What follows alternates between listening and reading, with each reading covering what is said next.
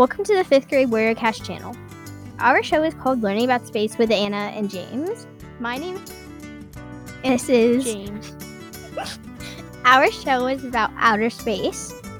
Today's episode is going to be about black holes. What is a black hole? A black hole is a place in space where gravity pulls so much that not even light can get out. Time travel. To a distant observer, clocks near a black hole would appear to tick more slowly than those further away from the black hole. Due to this effect, known as gravitational time dilation, an object falling into a black hole appears to slow as it approaches the event horizon, taking an infinite time to reach it. Where else do you go?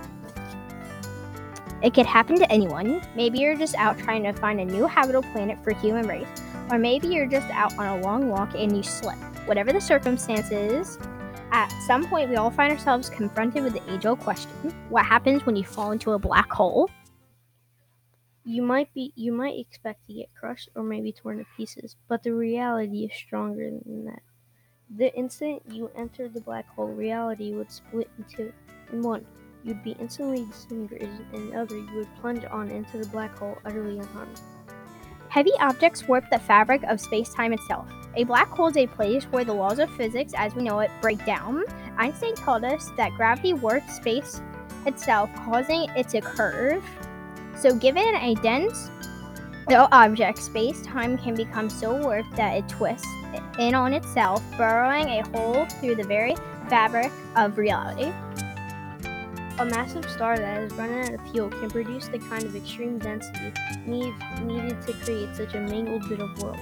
As it buckles under its own weight and collapses inward, space-time caves in with it. The gravitational field becomes so strong that not even light can escape, rendering the region where stars used to be profoundly dark, black hole. Thank you for listening. Our show is called Learning About Space with Anna and James. You can find our podcast on your favorite platforms like Spotify, Google Podcasts, Apple Podcasts, and more. Thank you for listening.